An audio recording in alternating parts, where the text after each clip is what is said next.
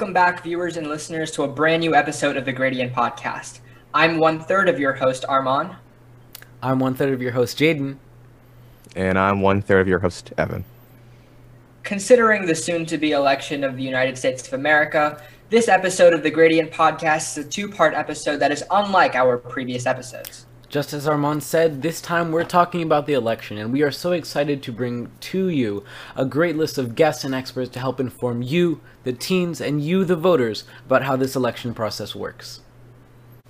So, in our next two episodes, you are going to see a variety of individuals with varying perspectives on the upcoming election and voting in general. It's going to be a very, very exciting time for the Gradient Podcast. That being said, these two new episodes of the Gradient Podcast will not have a segment with just the three members of the podcast. We'll jump straight into our interviews. Exactly as Armand said, and we are so excited to bring to you our first guest of this great list of guests, Sari Kaufman. Next up, we are so happy to have freshman at Yale University, first-time voter, founder for the My Vote Project, and lacrosse fanatic, Mrs. Sari Kaufman. How are you today? I'm good. Thank you guys for having me on your podcast. We'd love to have you. So, this upcoming election, it's a big year for a lot of teens. It's a big election, two very different candidates that are going to be, running in this election. Teens have a lot of pressure on them, to make the right decision. So, we've actually compiled a list of questions that we got from our viewers who were just everyday teens who had some, while simplistic, extremely important questions that they want answered. So, the first question that I think a lot of teens have is, why does my vote matter? Yeah, well, right now, like you said, everyone's paying attention to the presidential election. Should we vote for Biden or should we vote for Trump? But what really matters is the elections that are down the ballot. So when you're looking at sheriff, when you're looking at state attorney. And a lot of times people don't have the time to go out and vote, but then also be educated on all those candidates, not just the presidential candidates. So we developed myvoteproject.com, where you can just put your zip code in the website, and then an overview, nonpartisan overview of the candidates come up. So you can quickly learn about which state attorneys are running, which sheriffs are running, school board, etc. Considering yours and many others' first-time voting, we'd see the importance of having political conversation and discourse both on a national and local level. Though we are faced with the fact that many teens are unmotivated to speak about politics because they don't feel like they have an important role, considering how politics is not very youth-centered. What ways can we empower youth and sort of make them more motivated to have these uncomfortable conversations about politics that they so need to? Yeah, well, I think, just looking at social media, a lot of more young people are talking about politics. And I think a lot of times as young people, we look at politics as an adult problem. It's abstract. It doesn't affect us. But people have to think, even if you think locally, do you ride the bike to school during the day? Do you use your sidewalk? How are you getting to and from places, and who's paying for that? Even though we might not have money right now, the things that our city leaders decide to build and the infrastructure they have affect us every single day. So I think if we're able to show young people a direct impact of a politician's choice, then people will be more motivated. When we're talking about these maybe economic policies that seem a little complicated, and when we're not having a job, some teens don't. It seems a little more abstract and harder for us to care about it. So that's why I think, just having discussions about exactly what politicians are doing that affect young people every single day. I think that's how we're going to be able to get young people more motivated about politics. And we completely agree that it is extremely important that all teens and all young people just in general do take the time to vote.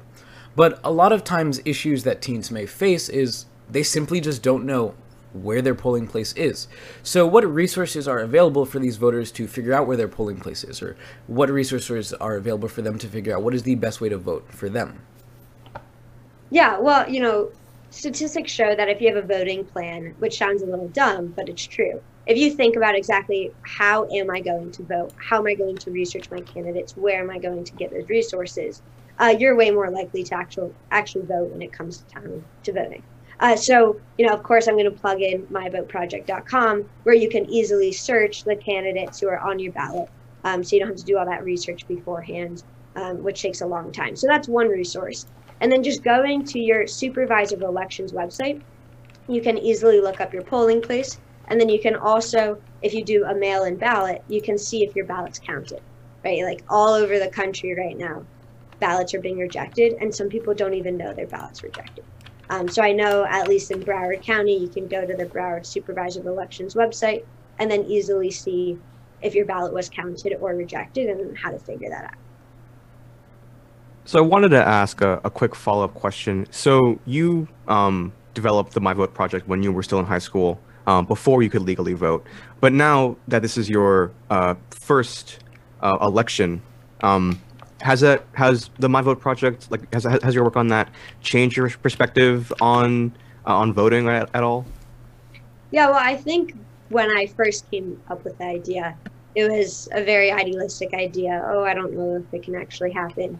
And then honestly, when coronavirus hit and we had all these young people at home looking for something to do and get involved with in their communities, that's when I decided to start reaching out to these young people and asking if they would help volunteer with My Vote. And now we have over 300 high school volunteers.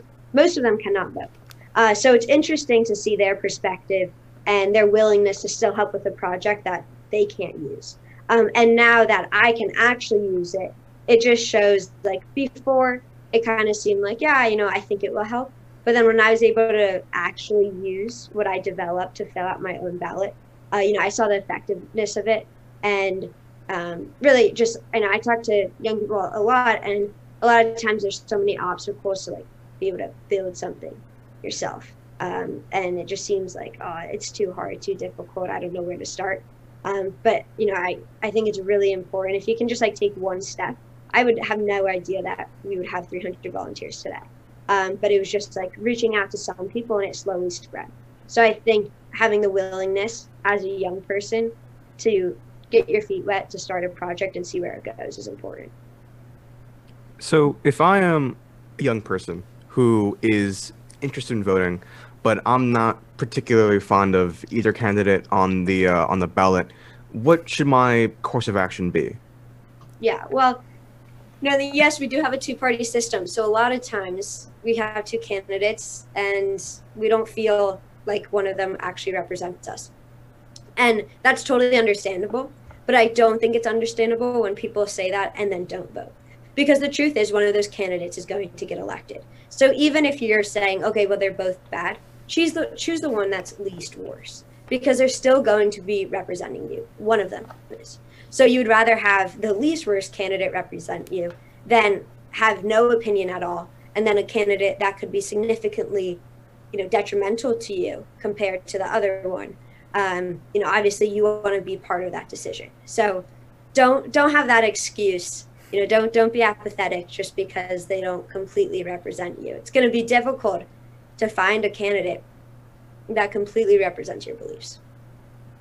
Especially now more than ever in current America, we see politicians with expressive personalities who express their policies in ways that have them do it at the expense of moral character.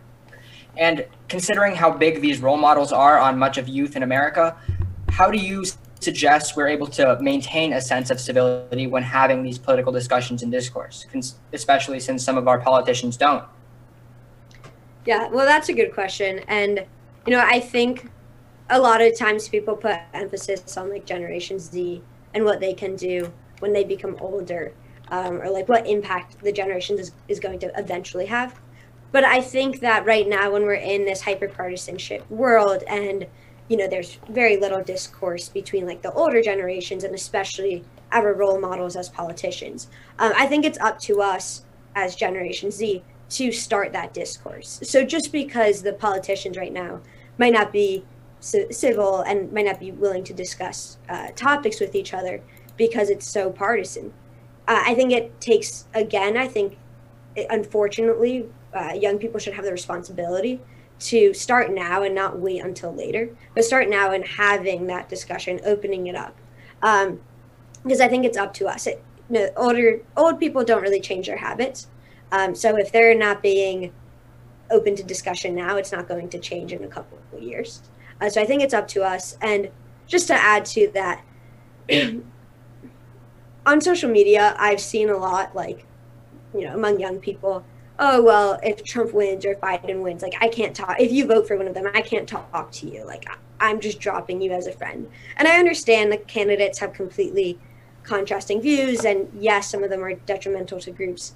But it really, I personally think that we need to make sure that we're having a conversation no matter what. So for someone to just post on social media that they can't be friends with someone else, that's going to cause a lot of issues down the road if we're not being willing to open up to other ideas. So that's just something to think about before you post something on social media. Like, try to get other views. Don't just look at the same views that you always do and have confirmation bias. Now, I want to have a quick follow-up. You talk about the importance of having conversation in the current political climate, and that goes alongside with your development of the My Vote project. Can you walk us through that experience of how you've decided to create such an organization, and what suggestions you have for other people who want to create similar projects in their local areas to make the youth more informed and make everyone more informed generally? Yeah, of course. So I was a sophomore at Stoneman Douglas in Parkland when the shooting happened. So afterwards, I saw how important politics was, and especially local politics, because I saw that, there were some failures that happened on the local and state level by politicians. And if that didn't happen, then not necessarily the shooting could have been stopped, but somehow maybe it could have been prevented. Of course, we don't know, but I clearly saw how politics directly impacted my life. So after that, I helped plan the Parkland March for Our Lives and registered thousands of people. But as I was registering people, we were saying, let's hold these politicians accountable. But then when I was registering people, they didn't know who was on their ballot. So it's like, how can we hold all these politicians accountable, but we don't even know, we're just guessing the first name on the ballot because we don't even know who they are. So I found that like really ridiculous. Like, how could you be asking for something if you don't even know what you're asking for?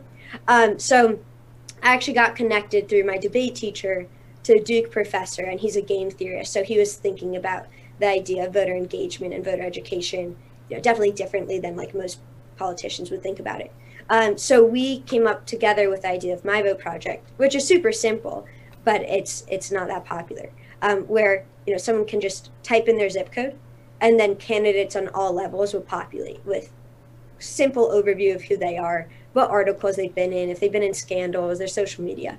So easily you can basically just have a digital voter guide on any candidate. 2 years ago, it was like complete abstract idea. Like I was very doubtful that it actually happened. And then fast forward in January, we started thinking, okay, how can we actually make this a reality for the 2020 election? And that's when, because of coronavirus, so many young people were at home, and we were able to get connected to young people. And soon we grew our volunteers to over 300, like I said before. And we are having them research these candidates because, the task of covering so many different candidates on the ballot is extremely difficult. So we have a standardized way we do the research to stay nonpartisan. And that's how we're researching now over 2,000 candidates in states including Florida, North Carolina, Pennsylvania, Virginia, Washington, New York, and a couple others. And then we have an aspect where we're working with Duke policy students on listing policies in a digestible manner so people can easily understand, okay, how's healthcare affecting me? How's tax policy affecting me? So that's the gist of My Vote and how it was developed. And I think the other question that was a huge piece of that is, how can other young people do this? And I think a lot of times adults question young people and will kind of be condescending to them, like, oh, a young person could have this great idea, but adults like, yeah, okay, it's a good idea, but, I don't think it's realistic. And I think, unfortunately, I think it's really up to the young person to say, no, like, I believe in my idea and I'm going to do my idea, even if you don't believe in it or not. And young people need to know that they can develop these ideas. Like you guys, you're creating a podcast. I'm sure some of your parents were probably like, yeah, okay, like, sure, go create your podcast. Let's see where it goes. But now you're on all these different platforms. So I think like just between the four of us, just like being willing to have the cojones to like go against your parents and adults and like actually create what you want to create. Yeah. Thank you. So another question that we have, when it comes to creating this discourse, is what if your parents and friends want to vote for a candidate that you don't necessarily believe in, and they are really persistent, and how do you go about having a discussion with them about, maybe considering a different candidate, or just having a discussion in general just to talk about why they like their certain candidate?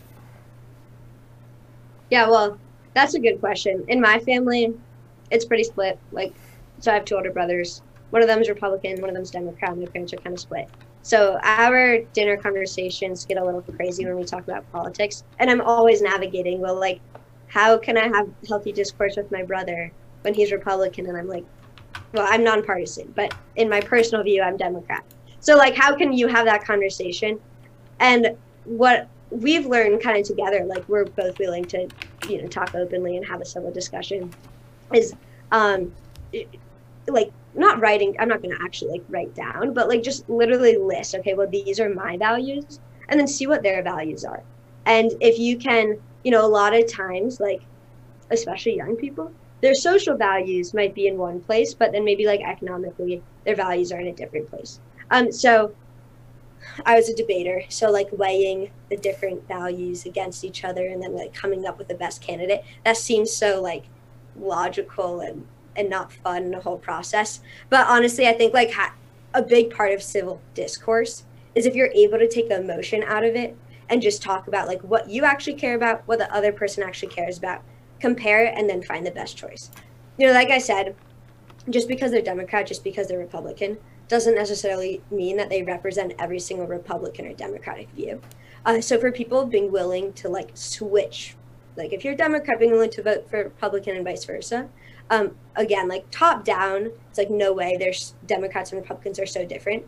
But when you go into the local races, a lot of times Republicans are way more moderate, and then they fit more of the moderate Democrats, and then you have Democrats that are super liberal, and then they don't fit that moderate Democrat, and vice versa on the other side. So I think just being willing to research who your candidates are and then decide that way, and again, listing what you care about, what the other person cares about, and having a discussion.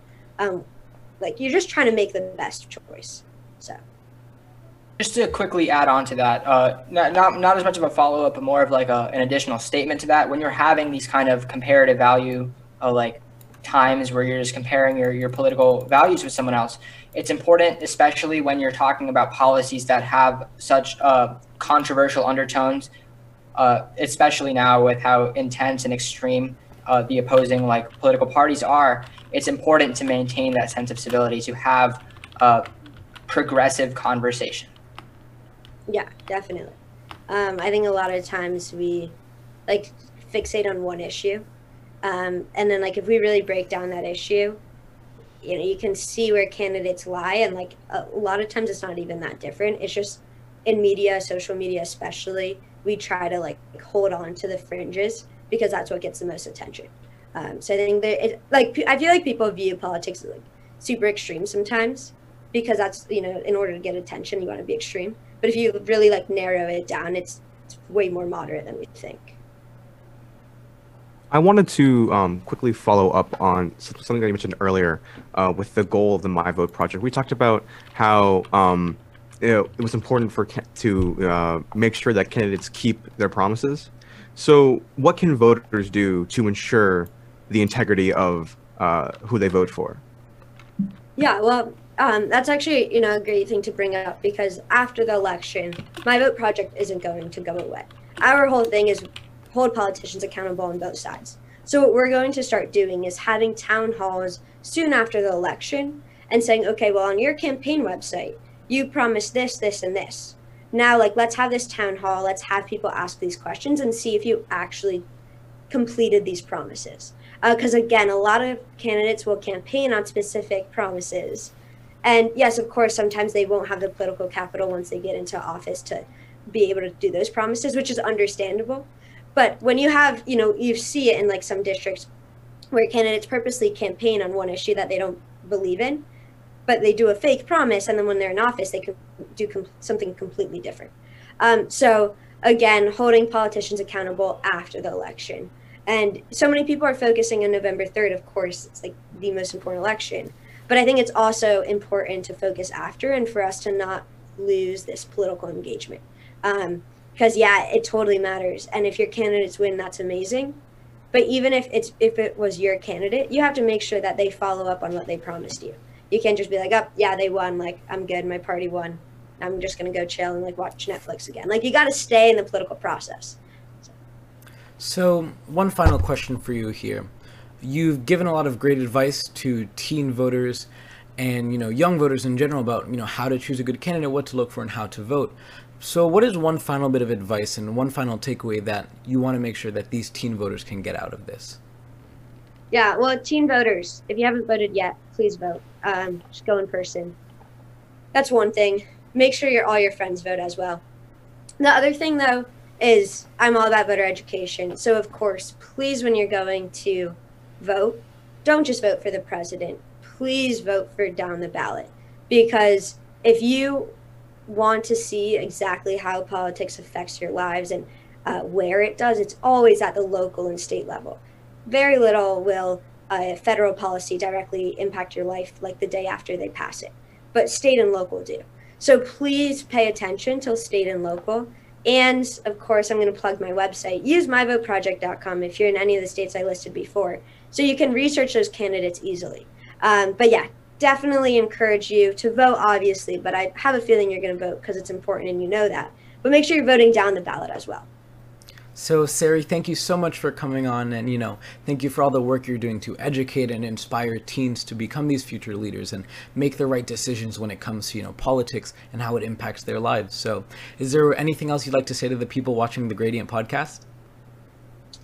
Thank you guys for watching this. Like, for you to even watch it means that you're politically engaged. And yeah, thank you to the Gradient podcast for having me, and yes, and putting my vote out there. We really appreciate it. Thank you so much.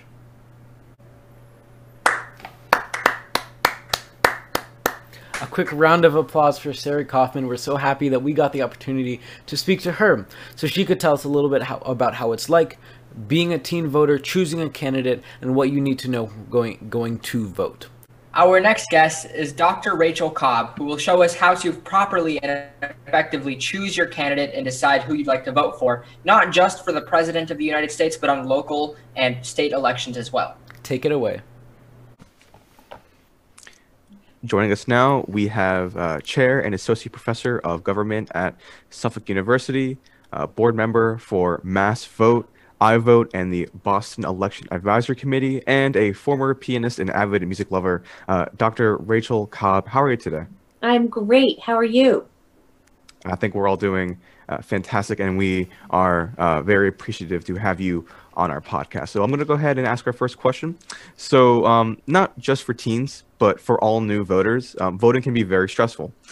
You have so much pressure on you to make the right decision and pick the right candidate for you. So what advice would you give to these voters who are voting for the first time in this election?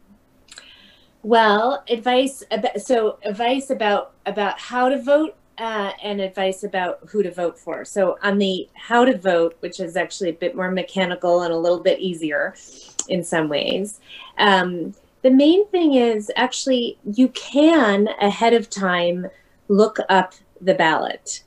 Usually in a Secretary of State's website, you can find the ballot and review it and see all of the offices. And it may surprise, especially first-time voters, to see that not only are you voting for president, which I think most of us know is happening this year, but there's, and we might know that there are also federal elections, but there are also some local offices that we're voting for, and maybe some referenda questions, and maybe some very local issues.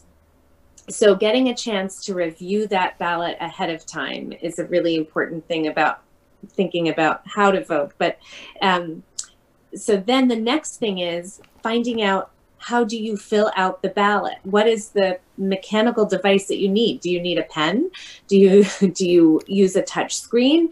What are the options that you have? And then depending on the method of voting that you're deciding to do, if you're voting at a location, at an early voting location, or you're going to vote on election day, how are you going to get there? What do you think the line might look like? So those are questions to ask. And then to have a real plan ahead of time, to have time in your day and know exactly what needs to happen. So this is one of those cases where planning is really super important, more so than I would say any other year because of the pandemic. The planning piece is a super important thing. And I say this warmly as the mother of 2 teenagers and also a 3-year-old. Planning is not as easy for young people as it is for older people, mostly because older people have probably done it a bunch of times. And so thinking about how to plan, you know what to plan for, right? But if it's your first time voting, thinking through all of the different steps in it. I mean, so many people in our world say like, oh, voting's easy, but it is, as you said, it is actually quite challenging. And especially if it's your first time, you don't want to make a mistake. You don't want to mess up. So this is one of those times, like actually setting aside some time to really think through how to do it is super important. And yeah, I think today what we see is that you talked about these long lines, and a lot of people, what we see, you know, from the news and the media is that there are these long lines to vote, which I think is very inspiring. But a lot of people, and I would warmly say specifically teens, may not want to wait in these long lines and may not really be interested in waiting there to vote for so long. So for these people who are discouraged from voting from these lines and just the wait time and the hassle, what would you say to them? Well, you have options. And that option is you can vote by mail. And you can also put it in a drop box if you know where the drop box location is. The voting by mail, the one thing I would stress is, and again, this goes back to planning, that's the kind of thing that you should do early. The reason for doing it early is not only do you want that really important postmark by whatever the date is that your state requires it, but the other thing is, should you make an error on your ballot, you have the opportunity to do a redo. But that's only if there's enough time to do that. So with 8 days left, I would say, you know, like put it in the mail today or tomorrow, i.e. the election right now, as we are taping this, is a week away. That's about as much time as I'd give. And after that, I'd put it in a Dropbox. You spoke earlier about the importance of doing research on the candidates beforehand and as early as possible, especially considering the pandemic that we're faced with today. How early do you think it's important for teens specifically to look into the candidates they want to be their representatives before they actually go out and vote? Well, this is one of those things, like, the earlier the better on that one, because there are a lot of items on the ballot. And so I mean, if you decide that you are a member of a political party and you just want to vote for all of the Democrats or for all of the Republicans, then it's pretty easy. And in fact, one of the things that we talk about in political science is that party is kind of a shortcut for people. And that's not a bad thing. If you believe in the platform of a particular political party, then parties are actually giving you a gift of saying, look, if you like what we're doing, then vote for all of the candidates that we have on our team. So that's so that makes it easier. But if you want to think through who these people are and get to know them, then I would think that you know, maybe depending on how much you want to get to know them, then you really have to do some research. And that research is actually not as necessarily as easy to locate. I mean, you might be able to find a couple of key issue positions, but if you want to dig deeper, really finding out about that candidate can be a bit tougher. So as a part of the younger generation, you know, researching candidates is something we hear very often. We hear that it is very important. It's something that we should do.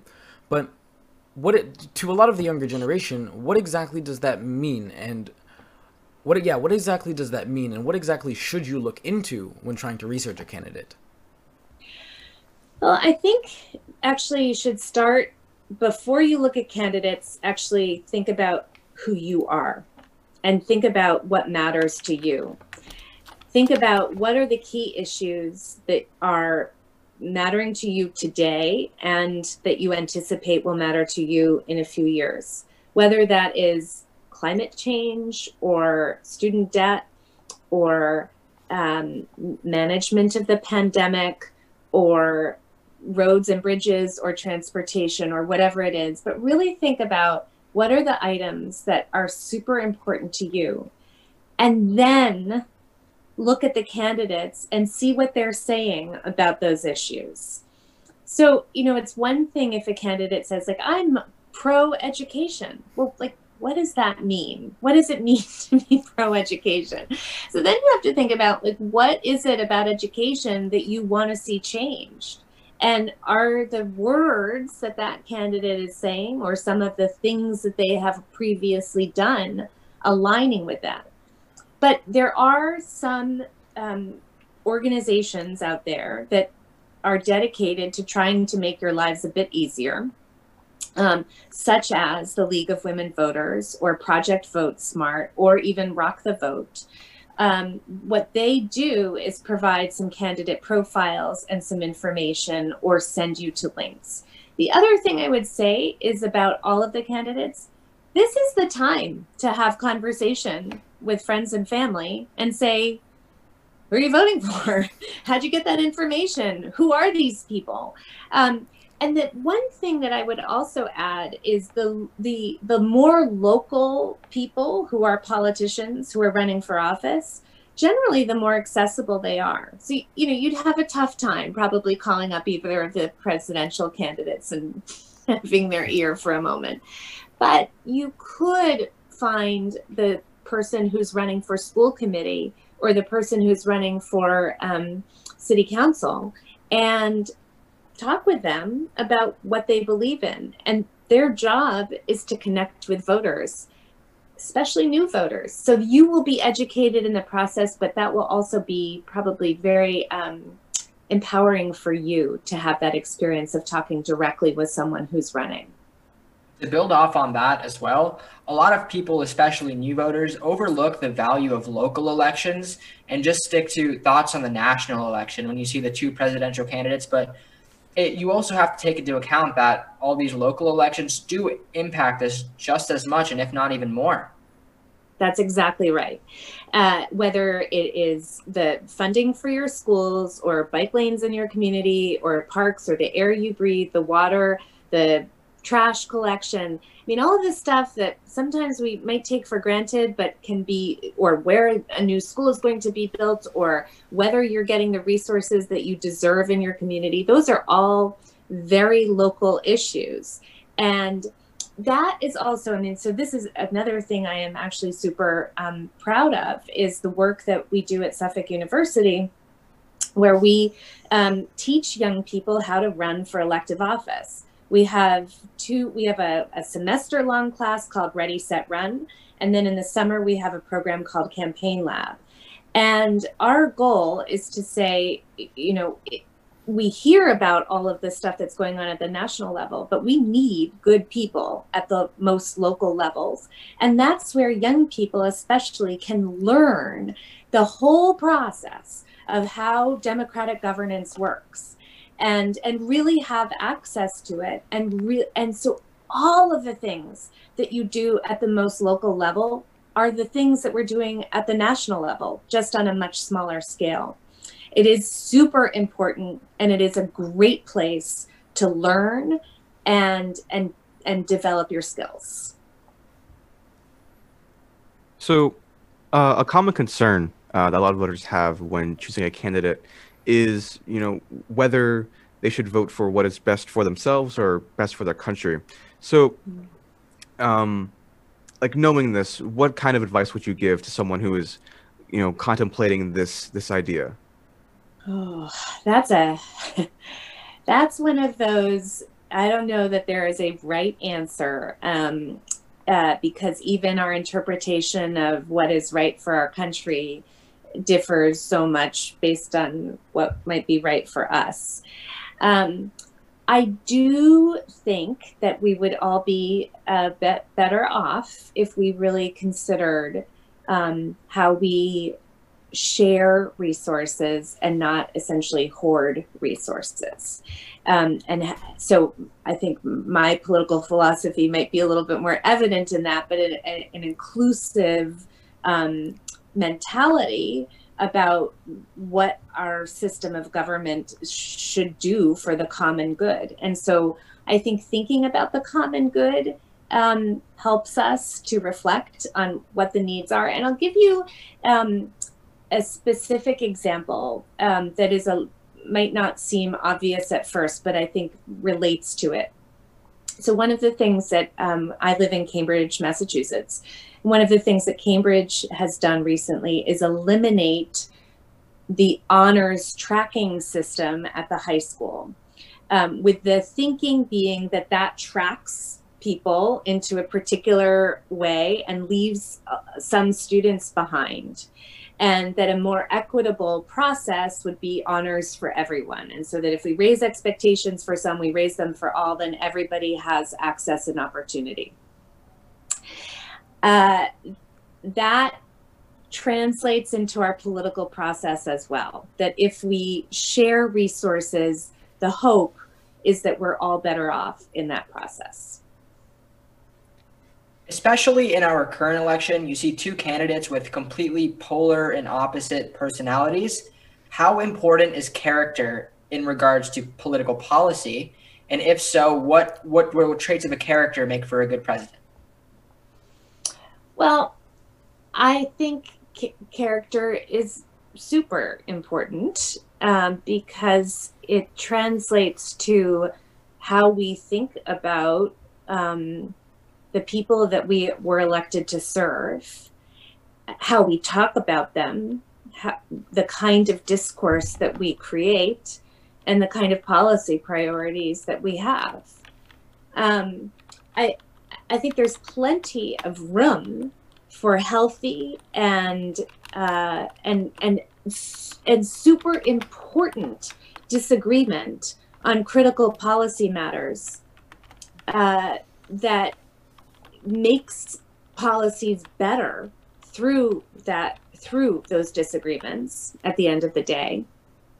But having people who are there, who are approaching this with an eye toward principled leadership, i.e., there are certain values that are going to guide the policy making process and what's important to you. So, for example, is the value of equity the guiding principle, or is the value of efficiency the guiding principle, or are you going to balance those, or justice, whatever it is?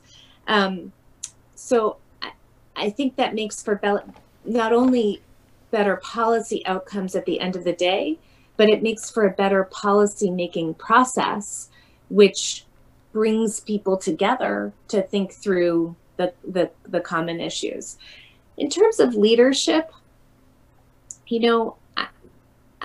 I think we all can look to the leaders in our own individual lives to know what works and what doesn't in leadership. Like, I don't think you need to study leadership for 10 years to figure out that what a good leader it can do for a group. And just think about in your own lives when you have a great teacher and what those qualities in that great teacher are. People who make you feel good about yourself, the people who inspire you to be your best, the people who expect a lot out of you and demand a lot out of you and help you learn. I think those are the exact qualities you need in a leader at every single level along the way. So we've talked about what teens and voters should look for in a good candidate when it comes to, their policy and also their character.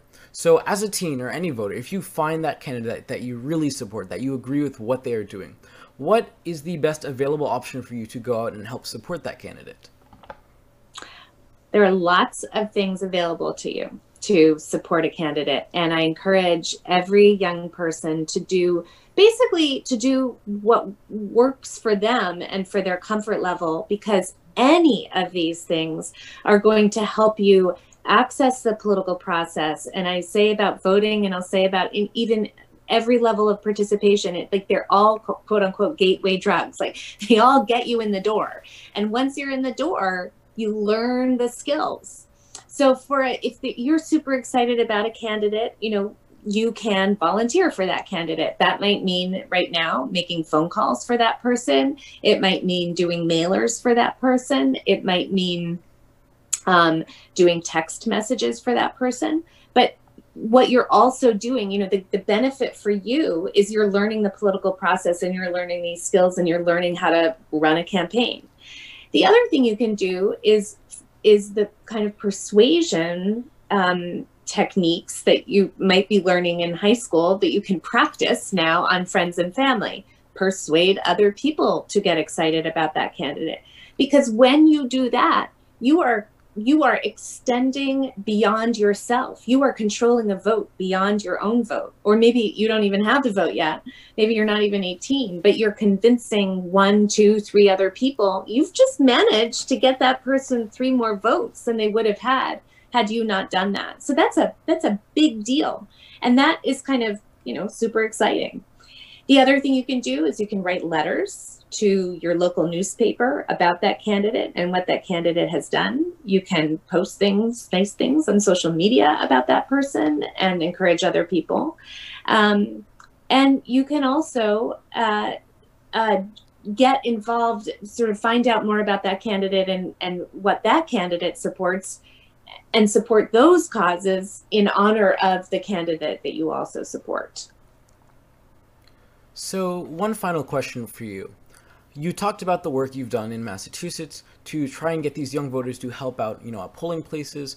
So if anyone across the United States is interested in becoming a poll worker to help, support our elections and support the people trying to exercise their right to vote, what resources are available for them to do this? The most important thing, especially at this late date, is to call your local election office. And I would say call at this point, because they're call or email, but call them immediately and say, do you need more poll workers? I'm here to help. But only do this if you can really give the whole day. Because at this point, election offices are, they're strapped. They're getting ready for one of the biggest elections. They're already probably, running one of the biggest elections because of early voting. They are devoting a lot of resources, and they need people who can work from 6 a.m. to 9 p.m. or later.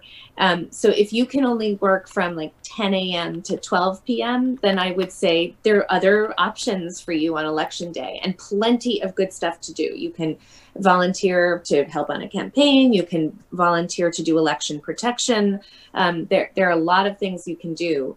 But if you want to be a poll worker, you have to be dedicated to that and call on us. Because the good news this year, I think one of the most underreported stories of the year, is when the call went out in July and August and said, we need poll workers, like crisis, young people stepped up and filled it. And now there are some election offices across the country, actually many, that are now like, whoa, we have too many people. That is a great problem to have. That's exactly the kind of problem I would like to see in every election.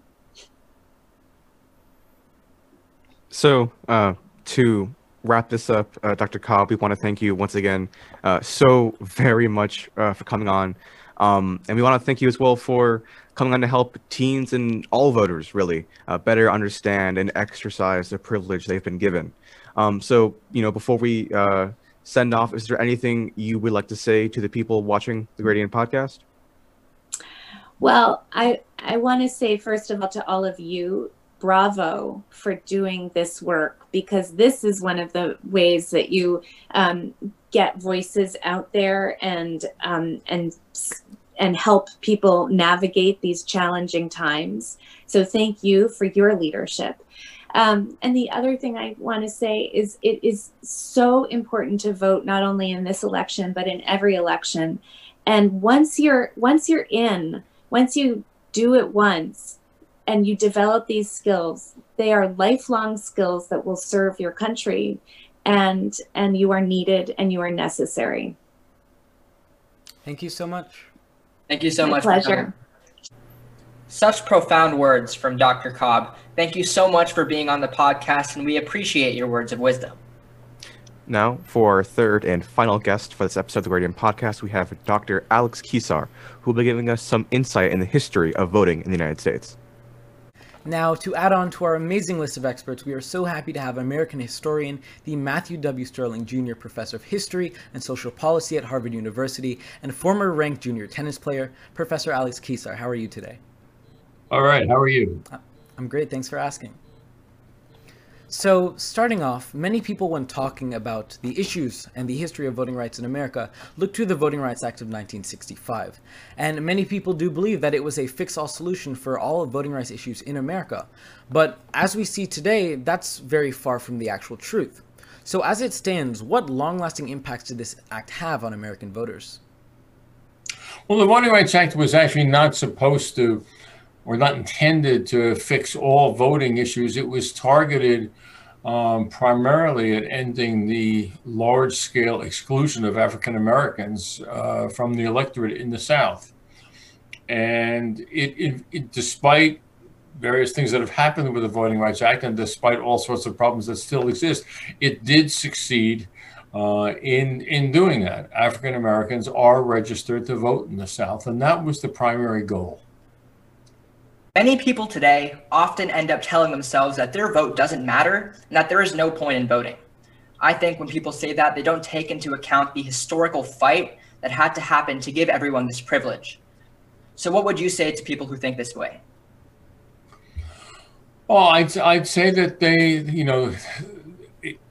have to recognize that, yes, one vote is in some sense a drop in the bucket, but if we want to participate in a democracy, if we want to have some responsibility for how our country is governed, or how our city is governed, or how our locale is governed, that voting is a responsibility. And it is true that that many hundreds of thousands, even millions of people have engaged in protests, marched, demonstrated, done various things in order to acquire the right to vote. And I think that we owe a sign of recognition to those people for their struggles. So, for the people that do know the history of voting rights, what would you tell them to be the most conscious of? As in, like, what lesson or message do you believe is the most important to take away from our long and storied history of voting? I think that the most important lesson that people can take away, particularly today, but really at all times, is that the history of the right to vote has not been a history of things always getting better and better, and of constant expansion of the suffrage, or voting being made easier over time. It has been a history of 2 steps forward and 1 step back, or sometimes 1 step forward and 2 steps back. It is a history of struggle and conflict. Democratic institutions, the history develops, are not, the history demonstrates, are not put into place once and for all and just left there. They have to be nurtured and protected. And that is most fundamentally true with the right to vote. You talked about this 2 steps forward and 1 step back ideology. And I think what really sticks out to me when I think of this is the Reconstruction period, where we did have a lot of progression towards this equal rights and voting rights opportunities for African Americans. But at the same time, we did have new forces, new terrorist groups in the South, such as the Ku Klux Klan, who were working to continue to suppress African Americans. So what patterns do we see then that we can still see happening now?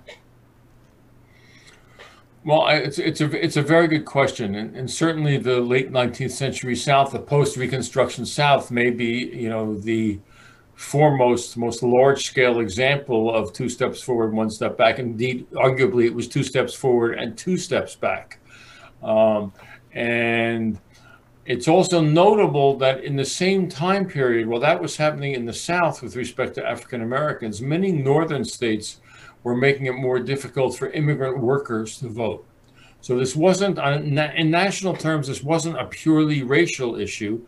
It had class dimensions as well. And in terms of the history and the present, I think that one notable parallel between that late 19th century period and the world we live in today is that in both instances, in the late 19th century, this was a period when African Americans were empowered politically for the first time in our history, and we had very large levels of immigration. Arguably, you can see a real parallel to the last 50 or 60 years where, thanks to the Voting Rights Act, among other measures, African Americans have been politically empowered, and we also have relatively large levels of immigration. And I think that these two facts have spawned a counter reaction in the United States now, just as they did in the late 19th century. So you've talked about it before, but another thing that people don't know is that the right to vote actually isn't in the Constitution. So how do you explain why this, well, can you explain to us why this is and what long-term implications this actually had? Sure, it's a very good question. You know, the right to vote is not in the Constitution. I mean, it's mentioned for the first time in the 14th Amendment and then in the 15th Amendment, but there is no place in the Constitution where it says all adults or all adult citizens, or however you want to characterize it, have a right to vote. It's simply not there. The reason it's not there is that when the Constitution was written, the breadth of the franchise varied from one state to another. And some states had property requirements, some did not, some had tax-paying requirements, not all states had racial restrictions. And when the framers met and they considered having a national franchise requirement and thus a national vote, they were concerned that any standard that they reached might create objections in some states and among some delegates, and might jeopardize ratification of the Constitution.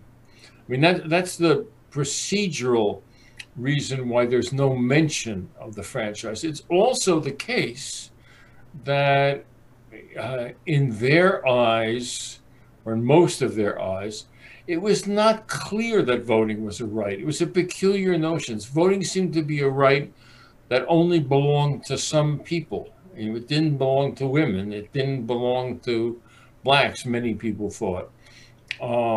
And maybe it didn't even belong to people who didn't own property. So then, was it a right or was it a privilege?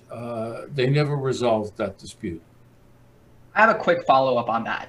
When you're talking about the fact that our founding forefathers purposely left out the idea of voting in the Constitution, they've cultivated our Constitution to adapt to the moving times. Considering how that was there, they must have had a lot of trust in the future of America, because they made this country to withstand any adversity and make it in the long term. Do you think our current political landscape fulfilled their idea of what they want our country to be in the future? You know, I think that when they were writing, when they were putting this together, they certainly had hopes that this document and this form of government would prove to be durable. It's probably, in fact, been durable beyond what they might have expected. But I think we have to recognize that the framers of the Constitution, who were very talented men and thoughtful men, they were creating a constitution for a late 18th century world, which is so dramatically different from the world that we inhabit today. So that it's hard to even conjecture what they might say when they look, if they were to look at our political arrangements and institutions today, it would all seem so foreign to them. Now, I'd like to take the conversation to another talking point. Something that has caused a lot of controversy in American history is the Electoral College. Today, do you see any value in the system? And is it worth for it to stay in place in current America? Well, as you know, I've recently published a book about the Electoral College, and I think that the Electoral College does have certain benefits, but I think that they are overshadowed by the problems with it, by the defects of the institution. I think that our electoral system should reflect and embrace and embody fundamental democratic principles, such as all votes count equally. And that's not true in the Electoral College. I think that electoral systems should operate in such a way that the person who wins the most votes wins the election. And that's not true with our Electoral College system.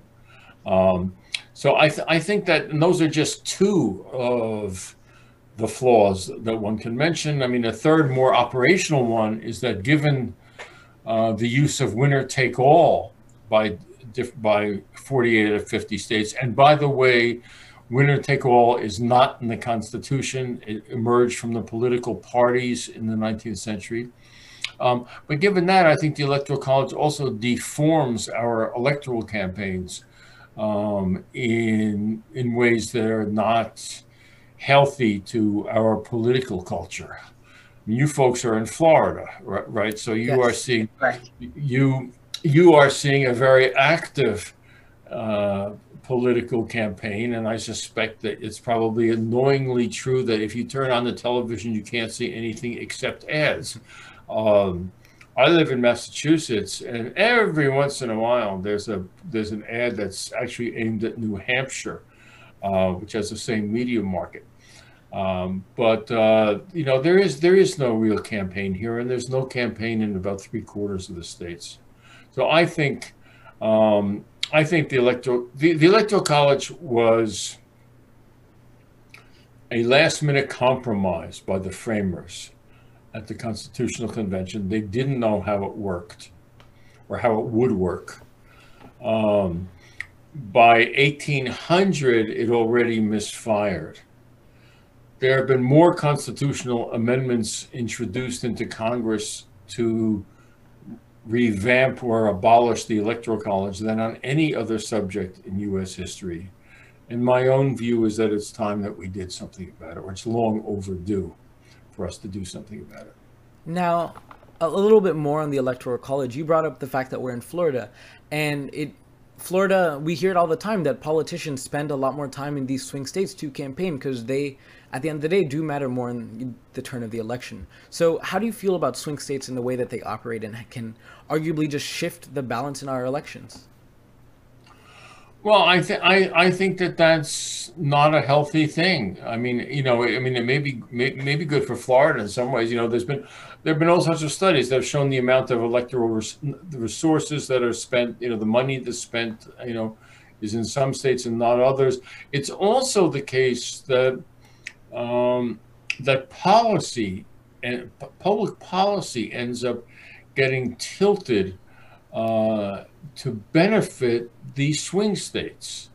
For example, the amount of federal expenditures on roads or for bridge repairs or things. If you're in a swing state, you have a better chance of getting a hold of those funds than if you're in a state that's reliably red or blue. So, you know, I think that we would be happy to do away with the notion of swing or battleground states and have election campaigns that are aimed at all states. So I wanted to ask about this recent push by more like radical or extremist political groups of this kind of anti-electoralism.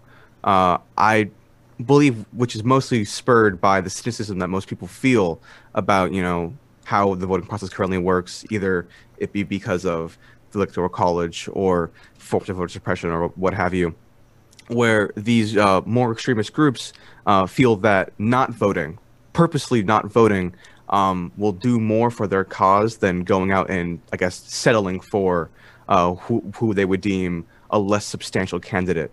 So does this kind of behavior have any historical precedent? Does it work? Have we seen it work before, or is this completely unprecedented in modern times? I think there's been a current of thought that disparages voting, and that disparages in particular the prospect of of having to compromise and vote for somebody you don't agree with, but who might have a realistic chance, or risk wasting your vote, casting a vote for somebody that you actually agree with, who's in a small, who is from a minor party. I think that current of thought has been there at many moments in U.S. history, but it has never taken great hold. And whether it will, I somehow doubt that it will take hold in the current moment either. I mean, another impulse behind that is a desire to delegitimize governments by saying that they don't have popular support. And that, I think that there are people who would like to do that, but I do think that they are too small in number to have much impact. When you talk about different sort of factors that have impacts in the elections, I think it's an appropriate time to bring up the role that youth have played in the current elections. I know you're a professor, so you work with a lot of youth, specifically in college, and these students are voting and being more politically active than unprecedented measures. Can you give your take on that? Well, it's, this election season has been a very peculiar one for everybody, including for professors and other teachers. I mean, I see my students on a computer. I'm teaching remotely. There is not the same kinds of interactions that there would be in a normal year. Turning to the question of youth voting, I'm old enough that I've lived through a lot of elections where it was said beforehand, young people are going to turn out in remarkable numbers this year, and they're going to stop being so apathetic, and they're going to really have an influence on this election. And then it hasn't happened. That has happened again and again and again. I have reason to believe, and maybe it's just hope, that this year will be an exception. The 2018 congressional elections were an exception. There was a remarkable increase in the percentage of young people who voted. And from every indication, that is going to be even more true this year. So more power to you. So we hear it all the time that history repeats itself. And many people have seen blatant patterns of discrimination and oppression in our democracy. I think it's important that people call these things out for what it is. So learning from the past, what signs should people be looking for to point out these injustices? I had a colleague who used to say history doesn't repeat itself, but it rhymes. I think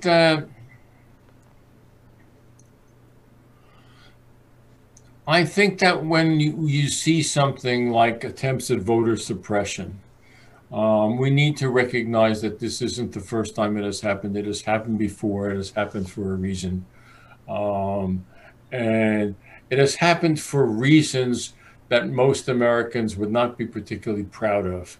And I think that we always want, speaking as a scholar and as a historian, that we want to place these things in historical context and, recognize that they have never come from our better angels. So the last question we have for you today is that, like you said before, teens are arguably more aware and more empowered than they've ever been. And they definitely notice that these injustices that we've been talking about. So what advice would you give to teens who want to push for change going forward? And what is the best way for them to do that?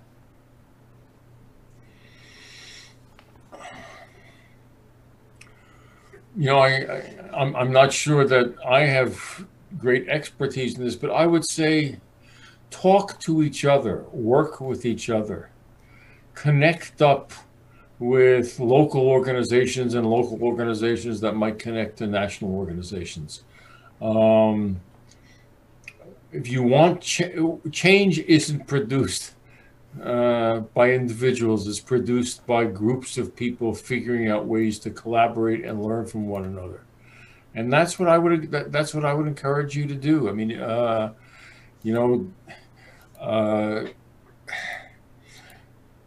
I think that engaging in activities to promote civic life, it sounds kind of boring, and the word civics is not as exciting as football, but I think it can be just as interesting.